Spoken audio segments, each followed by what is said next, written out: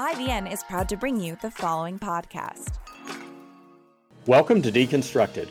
I'm TJ O'Hara, the principal political analyst for IVN, the Independent Voter News. Our goal on Deconstructed is to break down important political issues with outstanding guests, so you can develop your own more informed opinion. My guest today is Ben Sheehan, a Funny or Die alum and an award-winning executive producer who has spent his career creating innovative and entertaining content in an effort to make politics more accessible. In 2016, he was executive director of the Save the Day PAC that used videos to register 50,000 young voters. And his various projects have received over 1 billion views, and yes, that's billion with a B. Ben is here to talk about his new book, OMG WTF Does the Constitution Actually Say? An unboring guide to how our democracy is supposed to work. It's an easy read that strips away the old English and explains the Constitution and Declaration of Independence in terms we can all understand. Welcome to Deconstructed, Ben. Thanks so much for having me, TJ. I'm excited to be here. Well, it's my pleasure. I really enjoyed your book. It's like a funny roadmap of how our government works with directions that we can actually follow. So why did you write the book?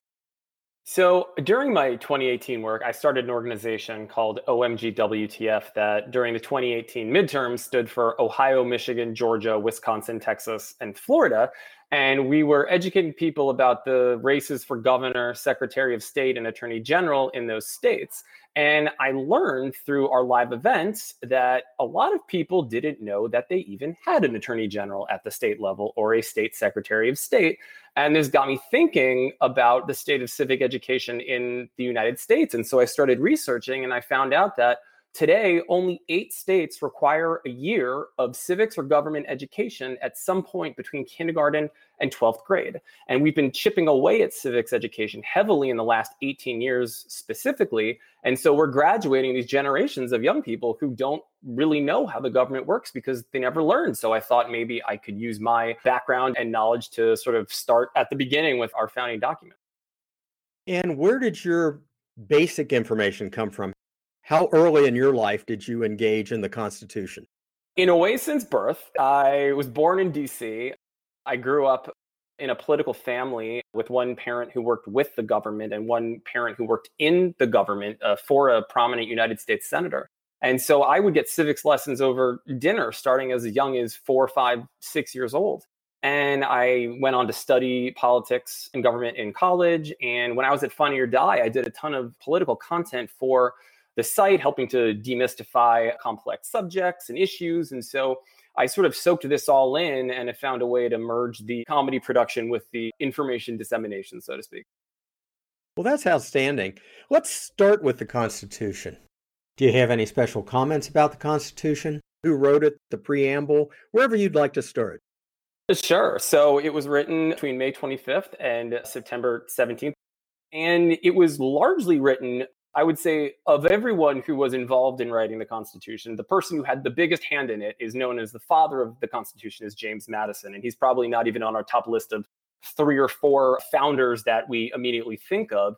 But of any one person, he had the most to do with writing the Constitution. He wrote the Virginia Plan that was the first presented at the convention. He wrote the entire Bill of Rights. He wrote dozens of essays that became the Federalist Papers to argue for its ratification. So he's sort of this person that is largely relegated to like the second tier of founders, but had the most to do out of anybody with actually writing this document. And how about the preamble that sets up the Constitution? Any specific comments on that? Well, I think it tells you why the Constitution exists. And one thing to note that the preamble is not actually a legally enforceable part of the Constitution. It's the intro, but it talks about establishing justice and ensuring domestic tranquility, providing for the common defense. And I think that is, especially when it comes to Congress, what does Congress raise our tax dollars for? It's to provide for the common defense and general welfare. So why do we need this document? What does it do for us? And I think it sets the tone in a really clear and easily understood way. It also notes that it's for our posterity as well, not only for ourselves, but our posterity. And I think what you're doing is critically important to that for the reason that you described, that civics isn't offered that frequently anymore. Let's talk about maybe the first 3 articles. I know we don't have time for all 7, but give me an overview so more than 37% will know what the three branches of government are at least. Yes, that is a terrifying stat that only that less than 40% of the country can name the three branches of government, and many cannot even name one.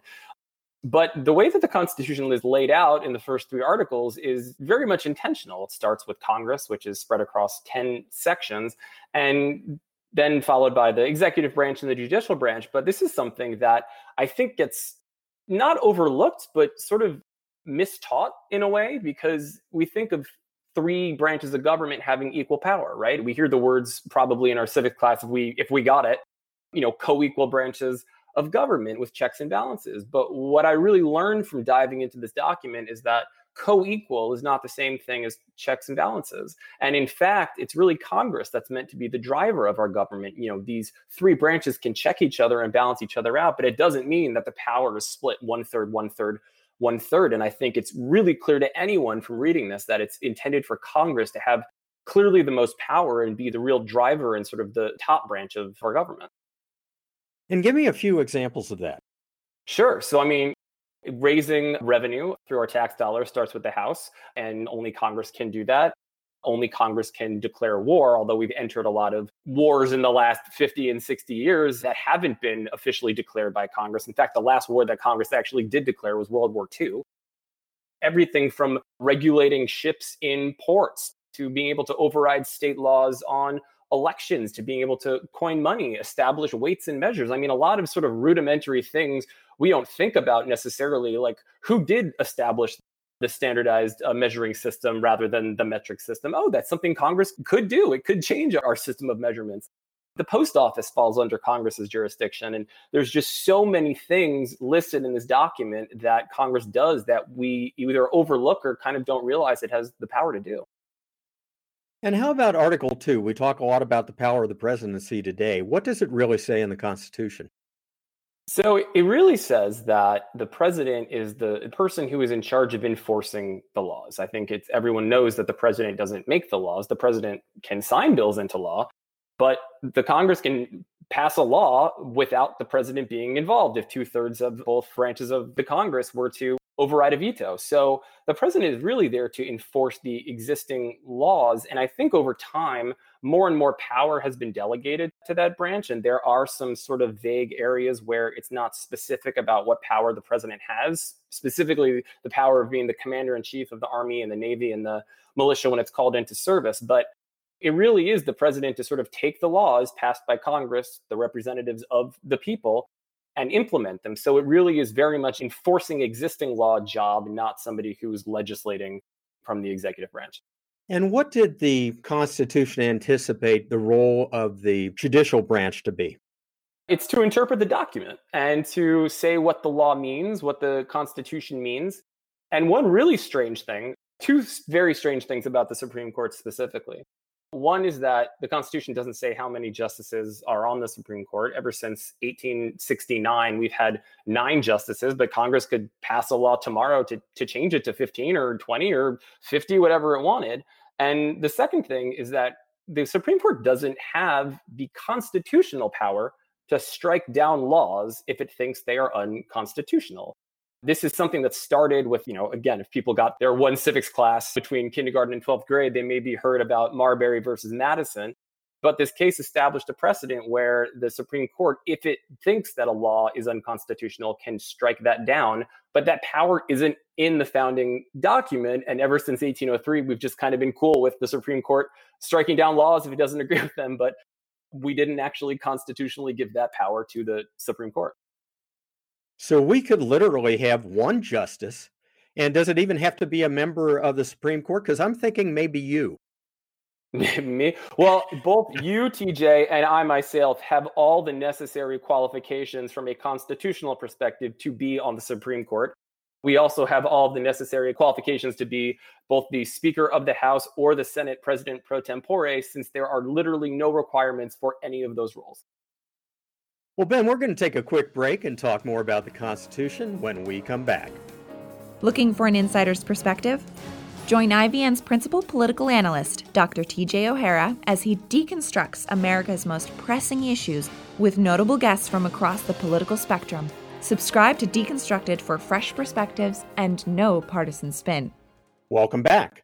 My guest today is Ben Sheehan, the author of OMG WTF Does the Constitution Actually Say? A non-boring guide to how our democracy is supposed to work.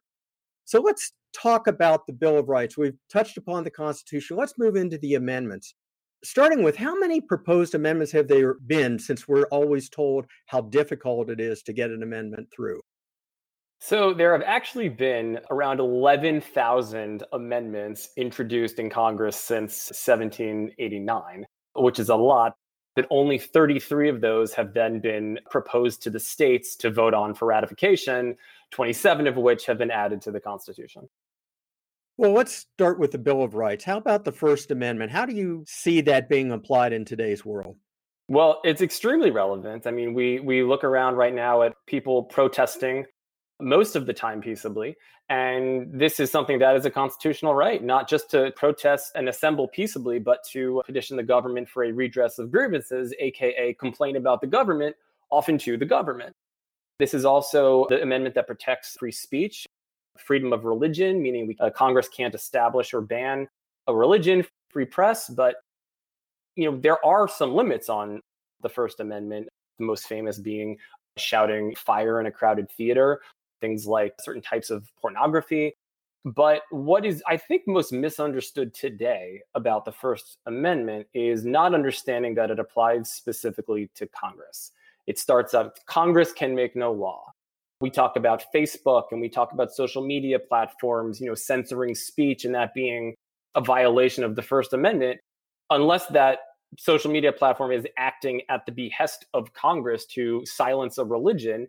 Facebook making a decision about what people can and can't say on its platform is in no way a violation of the First Amendment. And I think sometimes some of these tech leaders purposely confuse people and make that seem like, it is a violation of people's rights, but it really isn't. Private companies can do whatever they want when it comes to policing free speech because those companies are not Congress. And how about freedom of religion? Is it a specific religion, or is it something that we need to address, including non-religions like atheism? Well, there's no religion specifically mentioned in the Constitution. They don't mention any specific type of religion. I guess the Constitution is very careful to mention religion, not even just in the Bill of Rights, but a few times. You can't be made to take a religious test in order to hold federal office. When people are sworn into federal positions, they are given the option of oath or affirmation, affirmation being a non-religious way to promise that you will uphold the document. So in the Bill of Rights, but also in the 7 articles themselves, there are many instances of the founders going out of their way to carve out any sort of forced religious bent in the document and in the government. Let's talk for a minute about the 9th and 10th Amendments. How are they relevant in the grand scheme of things? Sure. So the 9th Amendment is kind of a genius move on James Madison's part. I think they had the wherewithal to understand that in the 4 months they were writing the Constitution, and in the time after that, when Madison was writing the Bill of Rights, they weren't able to come up with every single right that people had. And so the idea is that what's in the Constitution can't be used to infringe, disparage the rights that people have outside of the Constitution.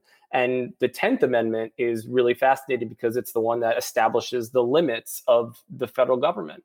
Specifically, that if the Constitution doesn't say the federal government can do something, and it doesn't say that it is prohibited to the states, then it's left to the states and the people. So that's a fitting cap on the Bill of Rights, which is dedicated to our individual rights, but it really establishes what the federal government is limited to, and it's limited to what is in this document. So the states have far more authority under the Constitution than the federal government, correct?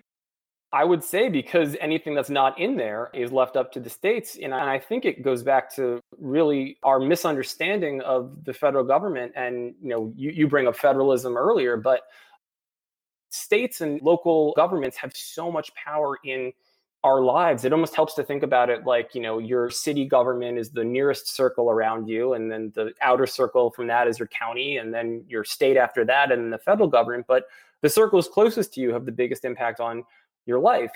And there are huge things that the federal government obviously is able to do. when it comes to taxes, when it comes to defense, when it comes to many other things. But really, state and local governments are so often overlooked, and we misunderstand truly how much power they have in our lives. Now let's move to a period of the country that was critical and formative. Let's talk about the 13th, 14th, and 15th Amendments. Sure. So these are the Reconstruction Amendments. So quick refresher, Reconstruction from 1865 to 1877, the 12-year period after the end of the Civil War. And these amendments moved the rights for African Americans and former slaves much further along than they were, although they each had loopholes. So the 13th Amendment being the abolition of slavery. Of course, for some people might be aware that it carves out prison labor and labor as a punishment for a crime as permissible. And, if we make that relevant to today, there are a number of states that don't pay prisoners at all for labor because of that carve out in the 13th Amendment. In the 14th Amendment, which is a very long amendment, there's 5 sections. We often focus on the first section, which talks about birthright citizenship and equal protection of the laws. But the second section is fascinating because it kind of gave voting rights protections in a way to African Americans before the 15th. And what it said is that if you were a US citizen and a resident of your state and a man, and you were 21 or older, and your state denied your right to vote, then your state would lose representation in the House. Like the population basis for representatives would be shrunk by however many people who fit those qualifications under the 14th Amendment, the state didn't let vote. But this punishment didn't go far enough. And so the 15th Amendment 2 years later specifically said people can't have their voting rights denied or abridged if they have them based on their race, color, and previous condition of servitude. But again, the 15th Amendment doesn't specifically say that people of color have the right to vote. It just says if they have that right, it can't be taken away based on the color of their skin or their previous condition of servitude. And it points to a fundamental flaw, in my opinion, in the document, that we don't fundamentally have the right to vote. It's up to our states, but there are certain things we can't have our voting rights taken away based on. And how did the presidential election of 1876 impact Reconstruction? I think about this all the time, not just because I'm stuck at home with a lot of time on my hands, but the 1876 election, I think, is perhaps the most pivotal election in our country's history. Because what happened is you had one of the 5 times in American history where the winner of the popular vote lost the Electoral College. And he lost the Electoral College by 1 vote. He won by 3% and lost the Electoral College by 1 vote. And his supporters rebelled and revolted and threatened violence and even tried to assassinate the Electoral College winner, Rutherford B. Hayes. And so Congress established a commission to figure out who won the election and prevent the country from sliding into another civil war. And the compromise that they came up with, sometimes called the Compromise of 1877, or my preferred term is the Great Betrayal, is that in exchange for the federal government, led by President Rutherford B. Hayes, removing the last of the federal troops from the South who were enforcing these voting rights amendments and the abolition on slavery and 14th Amendment, the supporters of Tilden, who was the Democratic nominee and the loser, they would recognize the Republican winner, Rutherford B. Hayes. And so that's what happened. They acknowledged Hayes's victory by 1 electoral vote, and he pulled federal troops out of the South, and that gave way to almost 100 years of Jim Crow laws and a real recession in the rights of African Americans, particularly in the South. And in that regard, there were more than 1,500 African Americans in local, state, and federal office, including 8 Black U.S. representatives in 1875. But after that great betrayal, as I think you appropriately call it, it was another 94 years until 8 African Americans served in Congress. So we actually regressed because of that backroom deal. What about the 19th Amendment, since we're talking about voting? Sure. So the 19th Amendment in 1920, ratified, protected women's right to vote from being taken away because of, or really anyone's right to vote being taken away because of their sex. Again, very similar language to the 15th. It doesn't say women fundamentally have the right to vote, but if they have it, it can't be taken away because of their sex. And what's interesting about this is that 30 years before the 19th Amendment was ratified, back in 1890, Wyoming became the first state to allow women to vote. In fact, 14 or 15 states before the 19th Amendment allowed women to vote. And so again, it goes back to the fact that states have a ton of power, especially with determining how we vote in this country. Well, Ben, we're going to take a quick break and talk more about your book and how our government works when we come back. The National Association of Nonpartisan Reformers is the only association of nonpartisan election reform leaders, organizations, and industry professionals dedicated to increasing electoral competition and voter choice. Learn more at nonpartisanreformers.org. Welcome back. My guest today is Ben Sheehan, the author of OMG WTF Does the Constitution Actually Say? You know, we've talked about the Constitution, we've talked about the articles, we've talked about the amendments. Let's talk about current events and how the Constitution may help us address them. Is there anything in the Constitution that tells us how to respond to COVID-19? There is not. There's nothing in the Constitution that tells us how to respond to a pandemic specifically.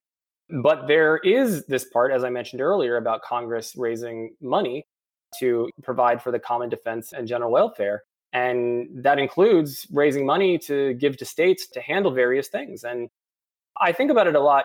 Our response in some ways mirrors that to something that would be defense related or military related.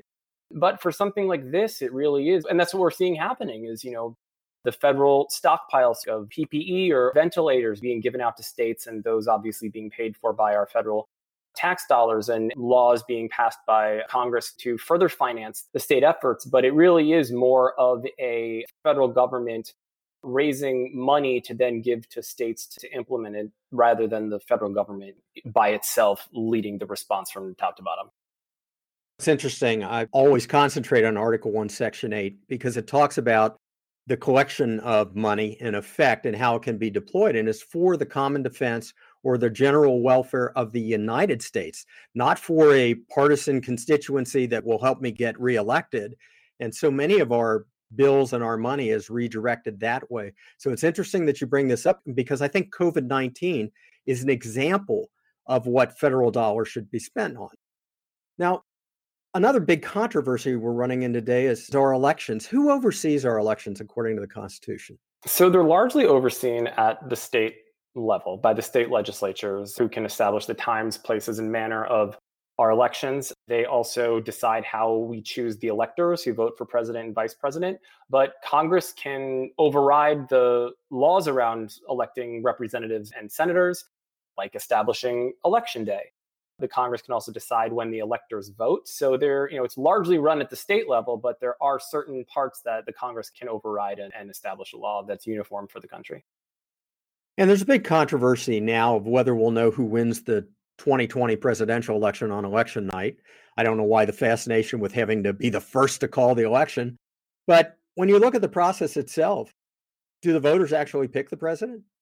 They don't pick them directly. What they do, and it's only really been since 1880 that every state has allowed us, meaning the residents of a state, to vote for president. And that popular vote in the state is used to pick which slate of electors will be actually voting directly for the president. For the first 100 years of the country, state legislatures, again, chose the electors, and we didn't have a say at all. So it gets to sort of the fundamental truth that regardless of what we want to believe, we don't, as citizens, fundamentally have a right to vote in or for president.